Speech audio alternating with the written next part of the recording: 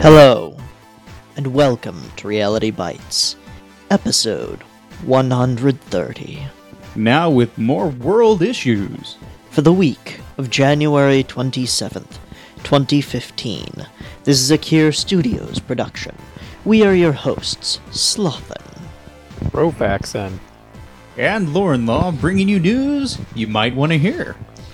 If you would like to sponsor this or any other show made at Kier Studios, you can click on the donations button found at the top of the Kier Studios page. Again, thank you for sponsoring our show.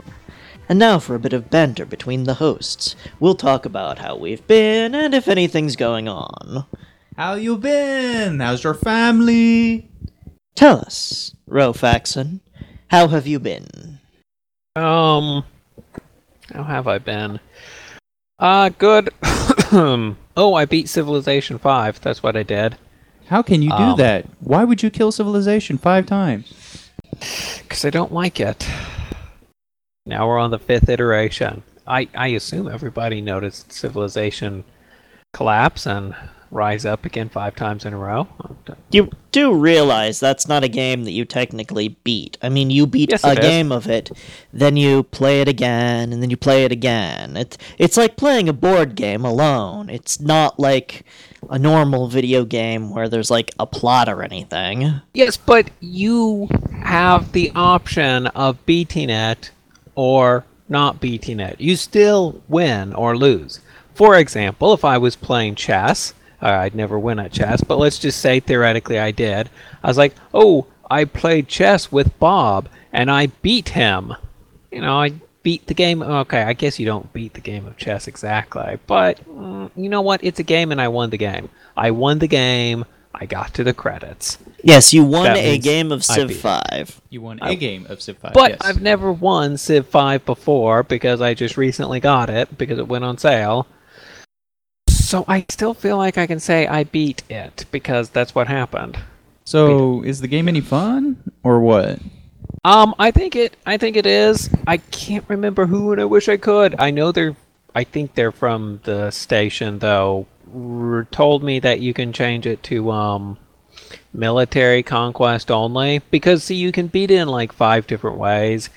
You can kill everybody, kind of just like you would in Age of Empires, or you can make like control 75% of the economy or have like 75% of the culture, or be like 75% in control with diplomacy. And I really don't like any of those because I just want to blow things up.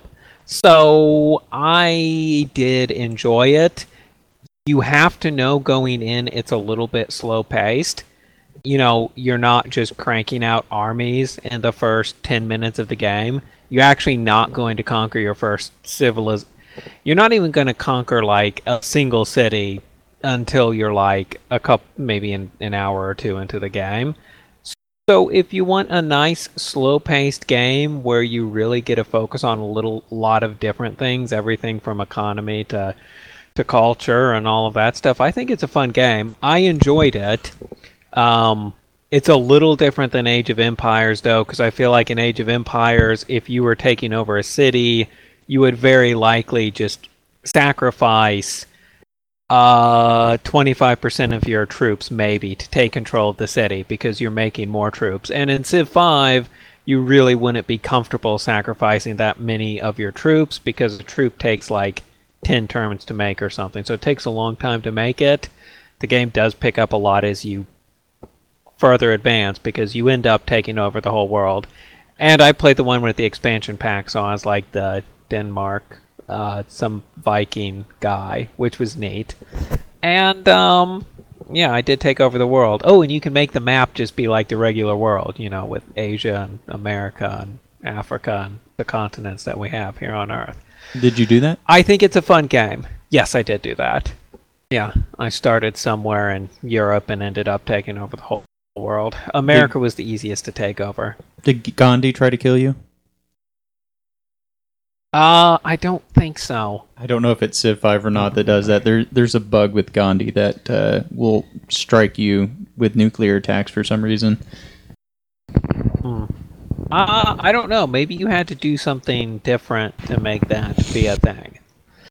But I liked it. The thing is, if you like games like Age of Empires, you'll probably like it. But then again, there's a lot of differences between it and Age of Empires.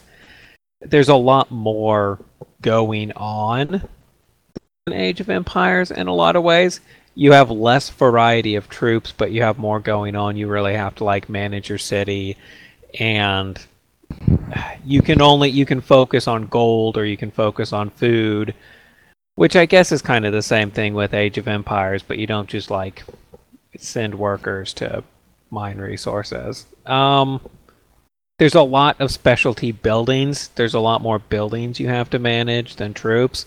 But I mean, you still do have the decent number of troops. You've got your basic range troops, and then you've got your basic infantry troops, and then you've got your basic cannon troops, you know, if you're laying siege to a city or whatever.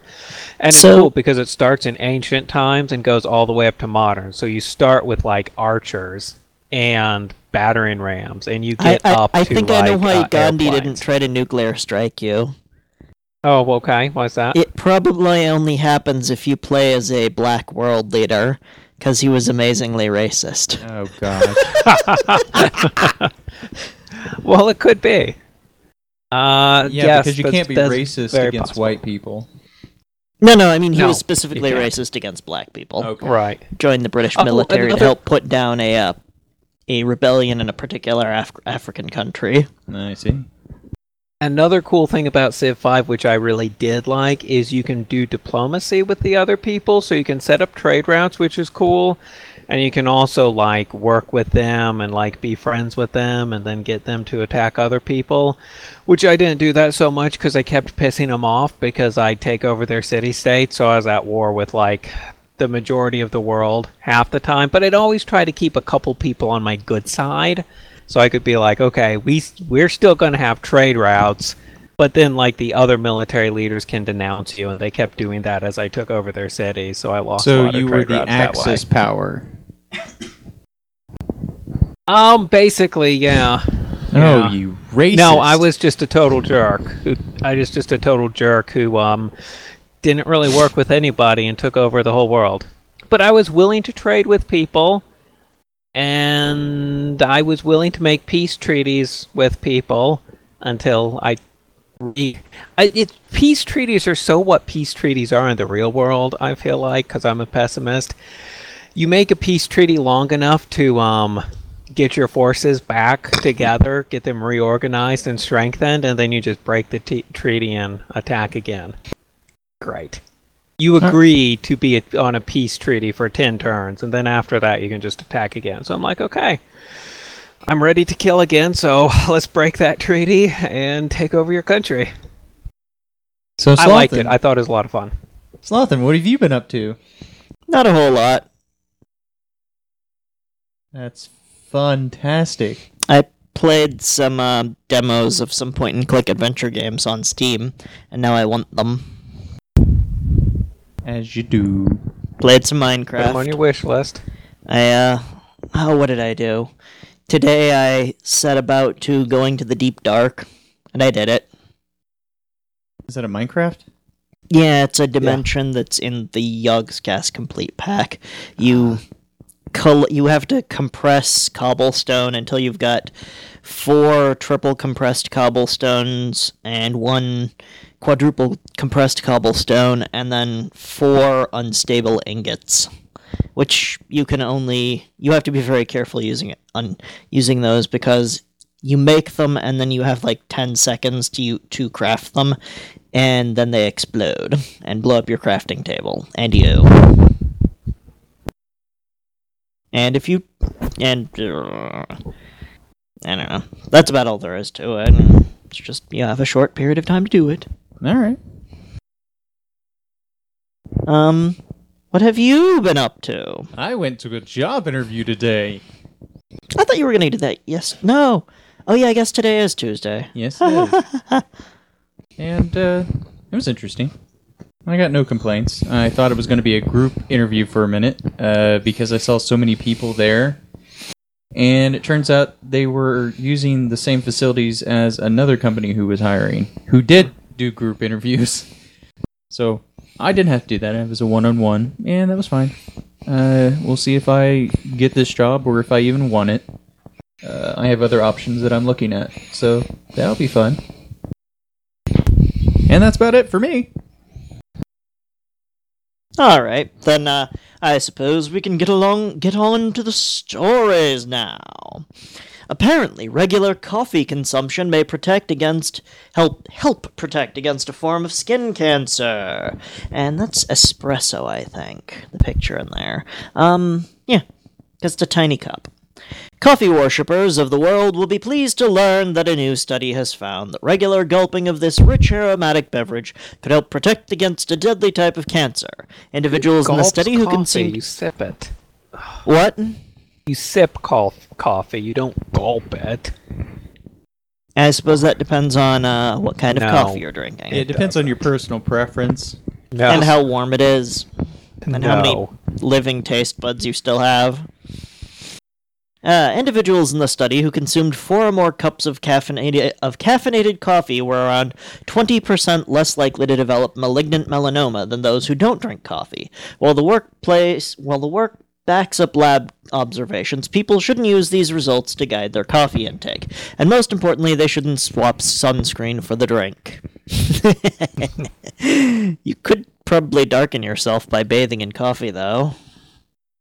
Cutaneous melanoma, a form of skin cancer, is among the most common types of cancer and is the leading cause of skin cancer death in the United States.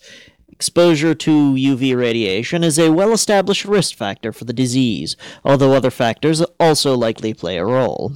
Various lab and animal-based investigations have hinted that consuming coffee may help protect against UV-induced skin cancer, and human studies have previously identified associations between drinking coffee and lower rates of melanoma skin cancers.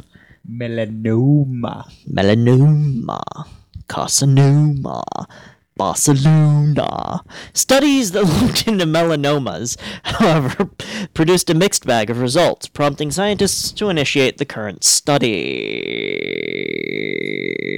For the investigation, scientists looked at almost 500,000 retirees who were cancer-free at the start of the study. The researchers tracked the participants for an average of 10.5 years and asked them to report their coffee consumption, alongside various other factors, which could also influence their risk of developing cancer, such as alcohol consumption, smoking, BMI, and exercise. To assess how much UV radiation participants were likely to be exposed to, they used NASA data on the amount of sunlight that their hometowns received. During the course of the study, 2,904 cases of malignant melanoma were recorded, alongside 1,874 cases of melanoma in situ, which is the very earliest stage of melanoma. After taking all of the variables into consideration, they found that as compared with non-coffee drinkers, those who drank at least 4 cups of coffee a day had a 20% lower risk of developing malignant melanoma. Interestingly, they saw no association between coffee consumption and the risk of developing melanoma in situ, which could suggest that diseases have different etiologies. They also found that the association only applied to caffeinated coffee, as a lower risk was not identified in those who drank decaf coffee. Is it then caffeine, or is it a mix? Kind of. They should do the test on just the caffeine. This could indicate that caffeine is responsible for the possible protective effect, which would support lab-based studies. However, it is also possible that decaf coffee contains different amounts of other molecules which could be playing a role. Molecules. I almost said molecules. Although the study can't prove that coffee truly does protect against skin cancer, the researchers have proposed a few potential mechanisms which could explain the associations observed. It could be that coffee prevents the development of cancer because it prevents DNA damage, or detoxifies carcinogens, which has been observed in cell culture. Furthermore, coffee roasting generates vitamins which have been demonstrated to protect against UV-induced skin cancer in mice. While the study is certainly interesting, further research is warranted as the investigation was limited. It is unclear at this stage which ingredient could be exerting these apparent effects. Furthermore, as pointed out by Live Science, the study relied on self-reporting, and participants may have different may have differed in their use of sunscreen. Well, they should test tea as well. And soda, caffeinated soda, and all these other stuff as well. Of course, soda is also going to induce more likelihood of obesity, because it's basically sugar water with caffeine and some flavorings. And just caffeine pills. Oh, caffeine pills. Straight up. Yeah, or but vaping what do caffeine. Okay, here is the problem. If you say to a random group of people, because it needs to be random, hey, tell me how much coffee you drink, and how much alcohol you drink, and how much you smoke, if you don't mind. They're probably going to participate. But if you say to someone, hey, stop drinking coffee and take a caffeine pill instead, I don't think they'll be quite as likely to participate. I mean, it's not like these people are getting paid and you're not going to make major life changes for 10 years of your life. So I feel like studying the true way to do it would be to have people take caffeine pills and see what happens. But there's no way you're going to convince anybody to do that. So, I mean, there's a little bit of an impracticality in there. All right. Well, I think we can head on to the next news story, Rovaxin. I just want to say that I'm not dying of cancer. I'm not dying of skin cancer now. Right back to lung cancer for me. Feeling good. Let's see. After a deal, British chocolates won't cross the pond. Have you tried Hershey's chocolate? Asked Nikki Perry, a longtime British expatriate living in New York. I'd never sell it in my store, she said, using a string of imaginative expletives to describe how the ubiquitous American chocolate tastes to her. Yeah, it's not really very good. Anyway, Miss Perry, a native of Blackheath, England, owns Tea and Sympathy, a tea shop and restaurant, Carry On Tea and Sympathy, a British goods store, and a Salt and Battery, a Salt and Battery, I like that, a fish and chips restaurant, all in Greenwich Village. As such, she is naturally partial to Maltesers and Flocky bars. She is also positively appalled at the notion that some of her beloved chocolates will no longer be available in the United States. As a result of a settlement with the Hershey's Company, Let's Buy British Imports, or LBB, agreed this week to stop importing all Cadbury chocolates made overseas. The company also agreed to halt imports on Kit Kat bars made in Britain. Toffee Crisp, which because of their orange packaging and yellow-lined brown scripts, too closely resemble Reese's peanut butter cups. Yorkie chocolate bars, which infringe on the York peppermint patty, and Miss Perry's beloved Maltesers. Things in the world are bad enough as it is, Miss Perry said, and now you're going to take away our chocolate. Jeff Beckman, a representative for Hershey's, said LBB and others were importing products not intended for sale in the United States, infringing on its trademarks and trade dress licensing. For example, Hershey's has a licensing agreement to manufacture Cadbury's chocolate in the United States with similar packaging used overseas, though with a different recipe. It is important for Hershey's to protect its trademark rights and to prevent consumers from being confused or misled when they see a product name or product package that is confusingly similar to a Hershey's name or trade dress, Mr. Beckman said in an email. What many Britons and British chocolate lovers are most incensed about is the difference in taste between chocolate made in Britain and chocolate made in the United States. Chocolate in Britain has a higher fat content. The first ingredient listed on British Cadbury Dairy Milk plain milk chocolate is milk. And in American-made Cadbury's bar, the first ingredient is sugar. America's Cadbury bar also includes RGPR and soy lecithins, both emulsifiers that reduce the viscosity of chocolate, giving it a longer shelf life. British Cadbury bars use vegetable fats and different emulsifiers.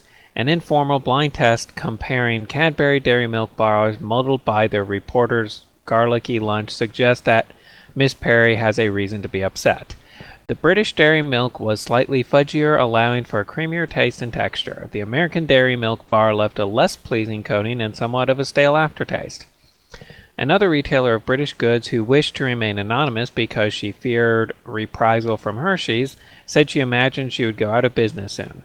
Cadbury is about half of my business, she said, while eating leftover Cadbury Christmas chocolates, and more than that at Christmas. I don't know how we'll survive.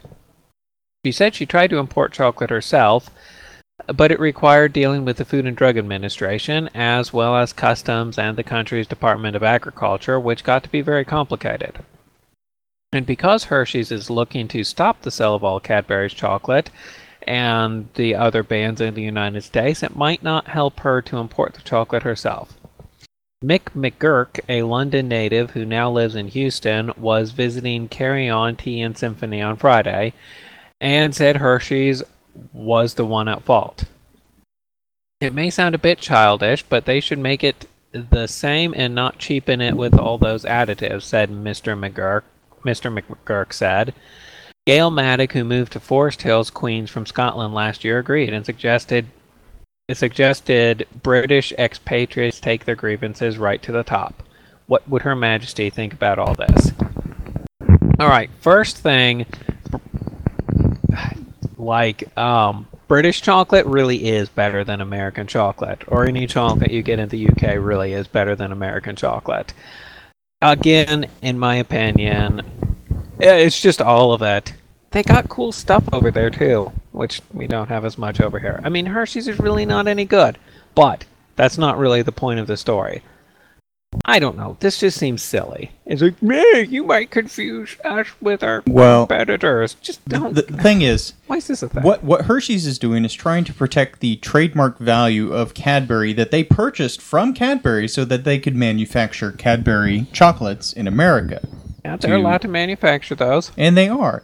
But it degrades the value of the Cadbury trademark that they were able to purchase from them to make in America for them to have those imported. That's what they're trying to do. They're trying to protect the value of what they purchased. If they can just be imported, then the value of their crappy versions goes way down. Yeah, but see, the value of their crappy version will go up, because right now, when I see Cadbury in America, I'm like, ugh, it's probably the Hershey's gross kind, which doesn't taste any good. And I won't buy it. But if the English stuff is here too, I'll be like, oh, it might be the English kind. Then I'll buy it, just like on the off chance it's the one I want. You can figure it out pretty easily by looking at the back of the packaging. Right. I suppose that's true. Because we're sophisticates when it comes to our chocolate. This pisses me off. No one's going to look at... Well, it's not. Right, go ahead, it's not necessarily free trade, really. But then again, they had an agreement with the company that any Cadbury chocolates in America would be theirs. Yeah, but they're stopping the toffee crisps too. Are those even a chocolate? I think toffee crisps were already prevented. Well, I have not seen them here, and their reason is, oh, they look sort of kind of like those peanut butter crap cups. Okay. The font's completely different. And yes, it is. Peanut butter cups are pretty good, actually. No, they're not. No. Peanut butter cups are fine. Peanut butter eggs. No. The big ones with a ton of the peanut butter. The peanut butter's different, and it's not as good. I love that. Yeah, I don't like Nestle's either one. peanut butter. See, I don't like this because I use foreign candy as sipper products. Oh, that's very true. And that means I'll have less access to foreign candy. That's true. At least these few. Okay, first of all, Hershey's shouldn't have bought Cadbury in the first place. That's their mistake. They didn't buy Cadbury. They bought the trademark for marketing purposes in America. Hershey shouldn't have caught Cadbury the trademark for marketing purposes. I still don't think you should just be able to say, like, oh, you're not allowed to sell your stuff over here. We're supposed to be a free market. You know, no, if you want to sell something over here, in theory... Just because a free market would be nice doesn't mean what we have is anything close to that. In theory, it's supposed to be a free market. No, I know, not at all. It's very theoretical. No, there is no theory of the United States having anything close to a free market. That is, at best, a very far-away goal. Well, I don't know. Then let me go ahead and move on to more confectionery angers. Are you ready? well, I was hold on. My last thing, Slothan, I was saying that the news pretends that we have a free market, and I think you'll grant me that. They do like to imply that. They like to imply Yeah. all sorts of things. Anyway, confectionery Most of which are not confusion and true. anger here, because we have a Colorado baker accused of discriminating for refusing to write anti-gay messages on a Bible-shaped cake. In Denver, a dispute over a cake in Colorado raises a new question about gay rights and religious freedom. If bakers can be fined for refusing to serve married gay couples, can they also be punished for declining to make a cake with anti-gay statements? A baker in suburban Denver who refused to make a cake for a same-sex wedding is fighting a legal order requiring him to serve gay couples, even though he argued that it violates his religious beliefs. But now a separate case puts a twist on the debate over discrimination in public businesses, and it underscores the tension that can arise when religious freedom intersects with growing acceptance of gay couples. Marjorie Silva, Marjorie, Majority, I think, would be right. Marjorie. You're right, there's an R in there. It's Marjorie Silva, owner of Denver's Azúcar Bakery, is facing a complaint from a customer alleging she discriminated against his religious beliefs. According to Silva, the man who visited last year wanted a Bible-shaped cake, which she agreed to make. Just as they were getting ready to complete the order, Silva said the man showed her a piece of paper with hateful words about gays that he wanted written on the cake. He also wanted the cake to have two men holding hands and an X on top of them. She said she would make the cake, but declined to write his suggested message on the cake, telling him she would give him icing and a pastry bag so he could write the words himself. Silva said the customer didn't want that. It's just horrible. It doesn't matter if you're Catholic or Jewish or Christian, if I'm gay or not, or whatever, said Silva, 40, adding she has made cakes regularly for all religious occasions. We should all be loving each other. I mean, there's no reason to discriminate. Discrimination complaints to Colorado's Civil Rights Division, which is reviewing the matter, are confidential. Silva said she would honor the division's policy and would not share the correspondence she has received from state officials on the case. KUSU-TV reported the complaint is Bill Jack of Castle Rock, a bedroom community south of Denver. In a statement to the television station, Jack said he believed he was discriminated against by the bakery based on my creed. As a result, I filed a complaint with the Colorado Civil Rights Division. Out of respect for the process, I will wait for the director to release his findings before further comment. Jack did not respond to emails from the Associated Press seeking comment. No one answered the door at the address listed for Jack in Castle Rock. The case comes as Republicans in Colorado's legislature talk about changing the state's law requiring that businesses serve gays in the wake of series of incidents where religious business owners rejected others to celebrate gay weddings. Orders to celebrate gay weddings. Republican Senator Kevin Lundberg said the new case shows a clash of values and argued Colorado's public accommodation law is not working. The state shouldn't come in and say to the individual businessman, you must violate your religious, and I'll say religious/moral convictions. This baker, Silva, thought that was a violation of their moral convictions. The other baker, which we all know very well because of all the stories, clearly was a violation of their religious convictions, Lundberg said. But gay right advocates say there is a significant difference in the cases. Silva refuses to put specific words on a cake, while Jack Phillips, the baker who turned away gay couples, refused to make any wedding cakes for them in principle. There is no law that says a cake maker has to write obscenities in the cake just because the customer wants it. I'm so angry right now. I want to say stuff, but I'll finish it. Said Mark Silverstein, legal director of the American Civil Liberties Union in Colorado. Phillips' attorney had argued in court that requiring him to prepare a gay marriage cake would be akin to forcing a black baker to prepare a cake with white supremacist messages. But administrative law judge Robert N. Spencer disagreed, writing that business owners can refuse a specific message, but not a service. Oh my god, I'm really upset. Writing a message is a service. Yes. Anyway, in both cases, it is explicit, unmistakable, offensive message that the bakers are asked to put on the cake that gives rise to the baker's free speech right to refuse. Administrative law judge Robert N. Spencer said. Phillips' attorney, Nicole Martin, said she has sympathy for Silva, arguing she is in the same category as her client. I absolutely support her right to decline, Martin said. I support her right as an American to pick and choose the messages she will express.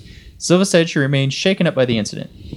I really think I should be the one putting the complaint against him because he has a very discriminating message, she said. Now, I think both bakers are right to refuse anything. Just because you own a business and you make stuff, and if it's your business, you can say, I don't want to serve you to anyone. You can also say, I don't mind serving you to anyone. It doesn't matter. If you want to serve people who write KKK messages, fine. If you don't, fine. No government body should step in and say that you have to make this damn cake because we said you have to. You're a baker. You're obviously going to be making cakes. You have to make a cake for anyone who comes in here and says, make me a cake, no matter what it is. That's ridiculous. And if they are going to compel people to write messages they do not of which they do not agree on cakes, and writing the message on the cake is as much a service as making the cake itself, then they have to do it to everyone equally, and the bakers have to put stuff on cakes regardless of their personal convictions of it. I don't care what you want somebody to put on a cake. If the law says you cannot turn somebody down because of what they want put on a cake or how they want the cake made, then you should have to do it. So you're a burger owner. You own a burger shop, and people are just evil, mean, and making them fuss and breaking, well, maybe not even breaking stuff, just being really rude to everyone. You have to make them a burger no matter what, even if it's your business. This is what it means to me. It means you can't refuse anyone anything if that's your business, and then they'll probably start deciding what business you're in, because obviously they're deciding that these people are in the business of making cakes, even if they're just a bakery where, yeah, they might make cakes and they might make other things. No, we've decided that you are a cake maker. You must make cakes, and you must make cakes for everyone, no matter what. Well, I wonder what the guy's rationale of asking them to write the offensive gay person thing His intent was to get turned down. It was either his intention was to get turned down, or he actually wanted the cake. Like that. Bullshit. He wanted to get turned down because he saw an obvious way to use the other ruling against the very concept of what the ruling was for. I can see his point, but I don't agree with it. I don't like the message, but I think it's a good thing that this happened, because it does bring up this thing where, okay, so obviously it's bad that people have to make cakes for anyone, no matter what it is. If you're religious and you don't believe in gays, you have to make cakes. If you're not religious and you're pro-gay, you can't refuse to make an anti-gay cake now. That's to point that's great. Saying, but I think it's just going to turn into you are going to be told what you are and you can't refuse anyone anymore. Which, no, you should be able to turn down anybody you want for any reason. And if you have stupid reasons, then people can talk about that. And if you turn people down and people don't like that you turn particular people down for particular reasons, then they don't have to go to your cake shop or whatever else you happen to be. Free market? Yeah. Yeah, that we don't have a free market, as has been said. I would have tested that ruling a different way. I would have tried to get them to put something else on the cake that was offensive for other reasons. Satanic cake? Ooh, that's a good one. Yeah, Satanism all the way, right? That seems to be the convenient one. Yeah, but I think the most natural one, if you're saying, the thing is, what is truly the opposite of forcing people to be okay with serving gay people? It would have to be trying to use the law to force people to be okay with anti-gay people. Anyway, if you did a satanic cake, the liberals wouldn't get upset because they'd be like, oh, those Satanists, we hate religion. This is purposely designed to get the liberals upset. That's obviously what he's going for. He's like, that's true. I want to get the liberal people. He wants both sides. He wants the two sides to just show. I think he's trying to show how contradictory the two sides are, because they're okay in this one situation and not in this No, situation. You may be giving him too much credit. I think you're giving him I way too might much be. credit. I would like to think that that's what he's doing, but it's probably not. He's probably not going that far. But I like that he did something that the Democrats didn't like, because now they have to say this law that we just supported allows something that we don't want to happen. I like it. I like it better that way. I just like it better. Sorry, that way. but he probably is a dick. He a probably dick and is. Probably likes to bash gays. Maybe. But okay, I don't know. might. I don't know for sure. But it doesn't matter. What matters is this is the consequence of letting the government tell people when they can and cannot stand on their religious or moral principles to make decisions. And if you say you have to serve gay people, I feel like the same law would have to say you have to serve gay hating people. And he was asking for a service. The gay couple was asking for a service, i.e. a cake being made, and he was asking for a service, i.e. a cake being made. He just wanted letters on his cake. It's still, he asked for a certain cake, and they didn't give it to him because they didn't like the message. And I think that's great, and I would have done the same thing in that lady's situation. I'd be like, screw you. I'm not going to put a bunch of hateful stuff on my cake. But if you say the government can compel you in one case, you have to say the government can compel you in the other case, which is why we can never say that it's okay to say that the government can compel you to do something. That was poorly worded. They'll just work around it and they'll say hate speech. You can't do hate speech. They will, and I mean, that is what will happen, but at least this brings it to the fore that what they're talking about is actually completely hypocritical. Of course, they won't see it that way, or at least they won't announce it that way. It will just turn out to be freedom of speech has to be limited because hate speech is evil. And it can't be protected. It can't be protected. You can't protect hate speech. How can you do that? All right. Yeah, well, it might go that way, but I feel like as more and more of these stories are reported on, at some point in time, people are going to see the problems with letting the government tell you what you can and cannot do, and maybe at some point in time they'll get upset. Or maybe I'm an optimist and that'll never happen. I don't know. All right, well, Slothin, lead us into our next hate-filled story. Game of Thrones sculptor sea god statue stolen from mountain. The Mananan Martlear statue overlooked Laofoil, but has been removed, as the picture on the right shows.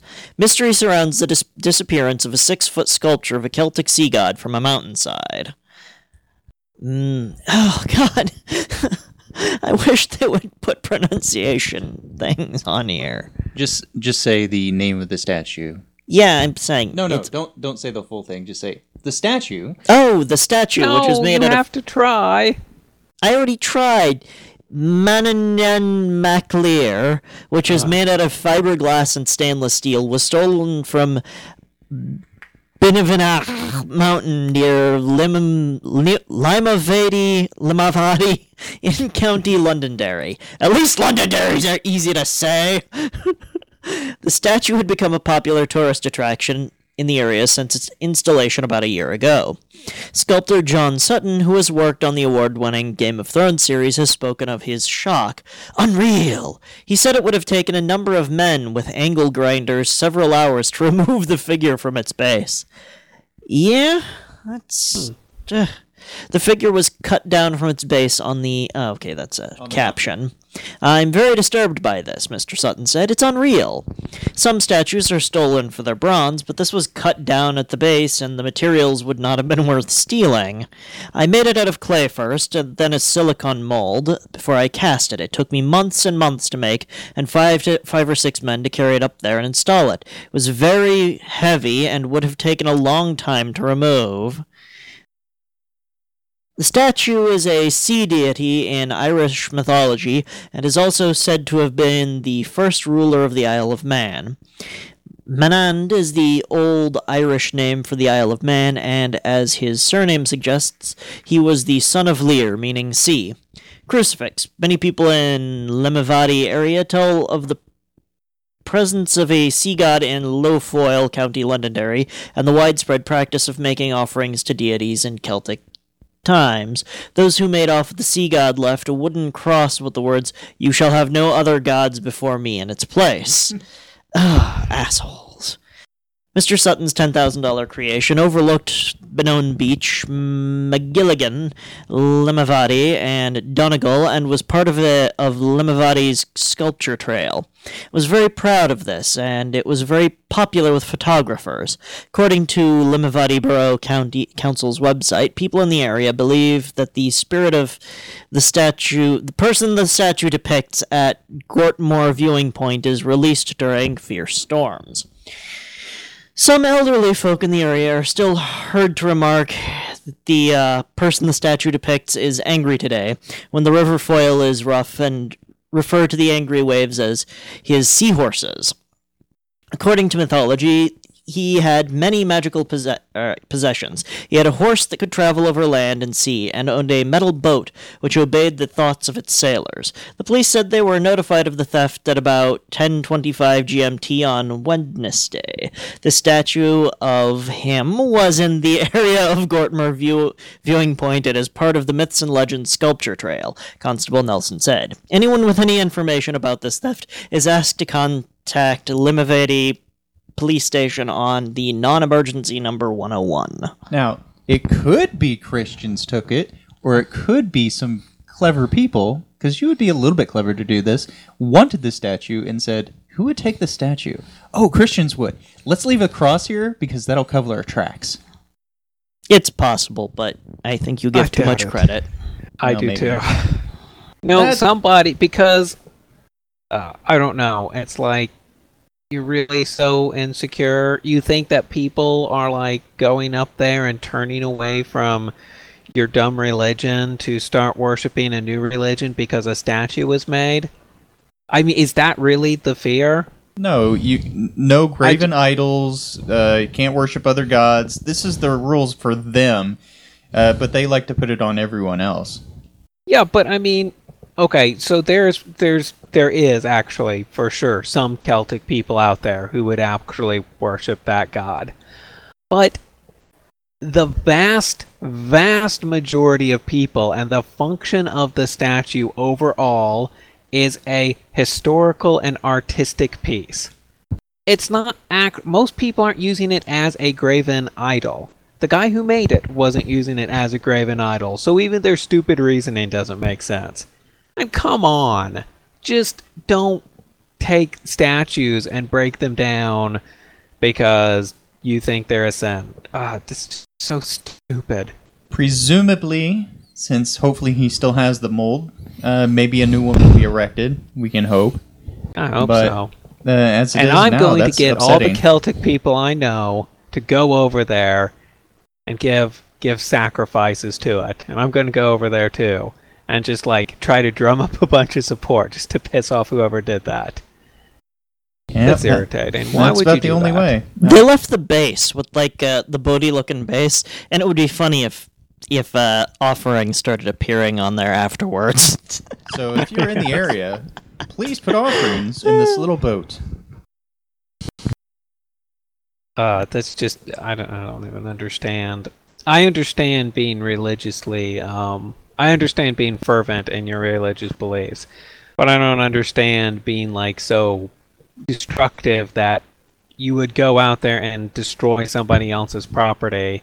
You know, this guy spent all these hours and hours and hours making this statue, and then you're just going to be like, because I don't like it, I'm just going to destroy it and steal it and do whatever they did with it and deprive the rest of the world of it because I think it somehow violates my religion.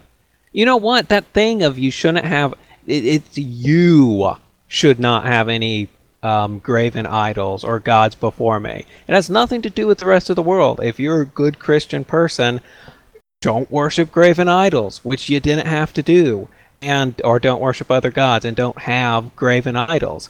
The commandment doesn't imply that you should go around taking down things that other people put up. Well, You're not even doing your religion right. Well, hold on. It depends on interpretation, because the interpretation of you, because if you believe God is the only God, the you is referring to everyone.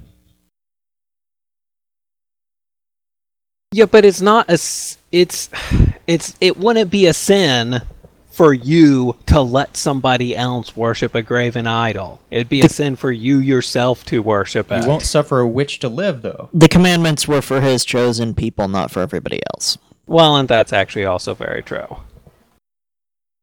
All right. Well, Just sir, stupid. depress us some more. Your news story's next. Mine? Yep. Millions of gallons of saltwater leak into North Dakota Creek. Oh, leak. Okay. Almost 3 million gallons of potentially toxic saltwater leaked from a western North Dakota pipeline into a creek that feeds the Missouri River, the largest spill of its kind in state history. Yeah, I was thinking of the plant leak. I don't know why. The leak from a foreign saltwater pipeline operated by Summit Midstream Partners LP approximately 15 miles north of Williston occurred earlier this month and was reported to state officials on January 7th. It's not clear what caused the leak and an investigation is underway, a Summit spokesman said. Saltwater spills are not uncommon in the oil patch, though the size of the Summit leak has caught many by surprise. While the spill was first reported publicly on January 8th, a statement late Wednesday from the Department of Health was the first to disclose the spill's volume. The impact of spill on the local environment and the length of time needed for cleanup is being assessed, officials said, though mop-up operations from other smaller accidents have taken years. Our goal is you make the mess, you clean it up, said Dave Glatt, spokesman for the North Dakota Department of Health. Saltwater is a byproduct of the hydraulic fracturing process or fracking. The water has a much higher concentration of brine than regular salt water and contain petroleum and metal filings picked up during the fracking process. Typically, it is filtered and re-injected back into the earth after oil is extracted, though pipelines or trucks are required to transport it to injection sites. The leak does not pose a threat to drinking water supplies, the North Dakota Department of Health said in a statement released on Wednesday. Summit said it does not believe wildlife was affected. Several boom barriers had been placed in Blacktail Creek downstream from the broken pipe, according to Reuters report, who visited the area on Thursdays. Parts of the creek were laced with copper-colored sediment that did not resemble typical North Dakota soil, the reporter said. Remediation officials would not allow access to the site of the damaged pipe, which was a few hundred yards away from a small Lutheran church. It is by far the largest saltwater spill ever in North Dakota, eclipsing a leak of about 1 million gallons last July from a Crestwood Midstream Partners pipeline into Lake Sakawea. The saltwater from the Summit line leaked into a creek that passed by Williston, considered the capital of the state's oil boom, and flows into the Missouri River. Williston's drinking water comes from the Missouri River through the city's water department, has the ability to turn off collective valves until any harmful material is washed downstream. The Summit has hired Stantec Inc. to clean up the spill. About 2 million gallons of water have been pulled so far from the affected creeks, though it is not immediately clear if that was all salt water or normal water flow. Remediation will be difficult given that much of the affected area is covered by ice. We will continue to work tireless to see that the cleanup is complete, Renee Casaban, Summit's operating chief, said in a statement. It's not clear when the line will reopen, though much of Summit's business involves natural gas transport, meaning day-to-day operations should largely be unaffected. Shares of Summit closed down 6 cents to $33.97 per share on Thursday. In the past 3 months, the stock has lost 29% of its value, part of a broader sell-off in the energy industry amid low oil and natural gas prices. That really sucks. I wasn't totally sure from the story who was paying for it. If it's not the company whose fault it is, the oil company, then that would be upsetting. Their spokesperson seemed to be like, we're do it, but spokesperson always say that. So In the article, it did say Summit, the company, had hired some other company to deal with it. yeah. So does that mean Summit's completely taking care of it? If that's the case, I mean that's the only thing you can do. I mean, it's a tragic accident. But if they're willing to do everything in their power to clean it up, I mean, I guess you can't really expect much else from it. But it still sucks when it happens, because, that's... I don't know. It's bad. A lot of things could be negatively affected. But then again, I mean, if they're willing to pay the company to clean it up, I guess that's all we can ask. And hopefully, But, a lot of property times... damage. Property What's that? damage, environmental damage. You don't know. Yeah, that's all of the remediation things that need to be cleaned up. I feel like a lot of times they say right off the bat, like, "Oh, we'll get it cleaned up. It's all good. We've got it all under control," and then they just don't. And it's not okay when that happens because I mean it is obviously their fault, so they should repair whatever broke. And I wish you could make the process safer and stop having your pipes explode, because I feel like just everything, pipes just leak so often. But I don't develop know a if the new answer type is, of pipe. well, that would actually be really exciting technology. All right. I just don't think the result should be you're never allowed to do anything and ever drill for oil or do fracking ever again because this might happen. That would be an overreaction in the other direction. All right. But it well, sucks. It's a we crappy are story. going to go ahead and enter hyperspeed because we're coming up on the end of the hour. And, yeah, so I'll start us out. By 98-1, the U.S. Senate passes amendments saying climate change is real and not a hoax because you have to vote on that. It was shoved into an amendment to legislations that aim to force the approval of the controversial Keystone Pipeline. Look, we all know how science works, and science works when the government gets together and decides what is and is not science, is put up to a vote, and then it stands forever. Have you not heard of laws of science? Those are passed by Congress, apparently. Oh, that's infuriating. I mean, how is that science? That's not... See, this... Oh, yeah. Okay, this is why I don't like the fact that the government funds universities, because you know this is going on anyway. You won't get the funding you want from Congress if you're not pushing the right pieces of propaganda. And this is just making it obvious. They're like, you know what? We're not even pretending with the universities. You know what's true? What we say is true. The government is the new holder of truth.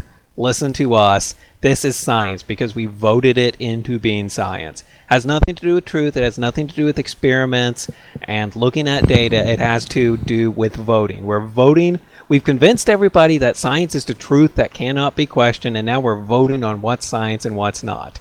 This is ridiculous, but it doesn't surprise me in the least. In Indiana, pi is legally 3.14. Did they really do that? Yes. Yeah.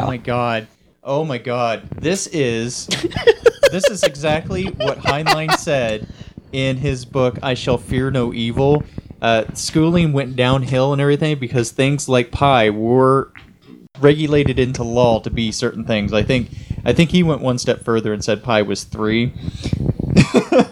Oh my goodness. Well, what's really bad is 3.14 is not exact enough. There are certain things, not anything I'd be using, but certain things where you need a few more digits.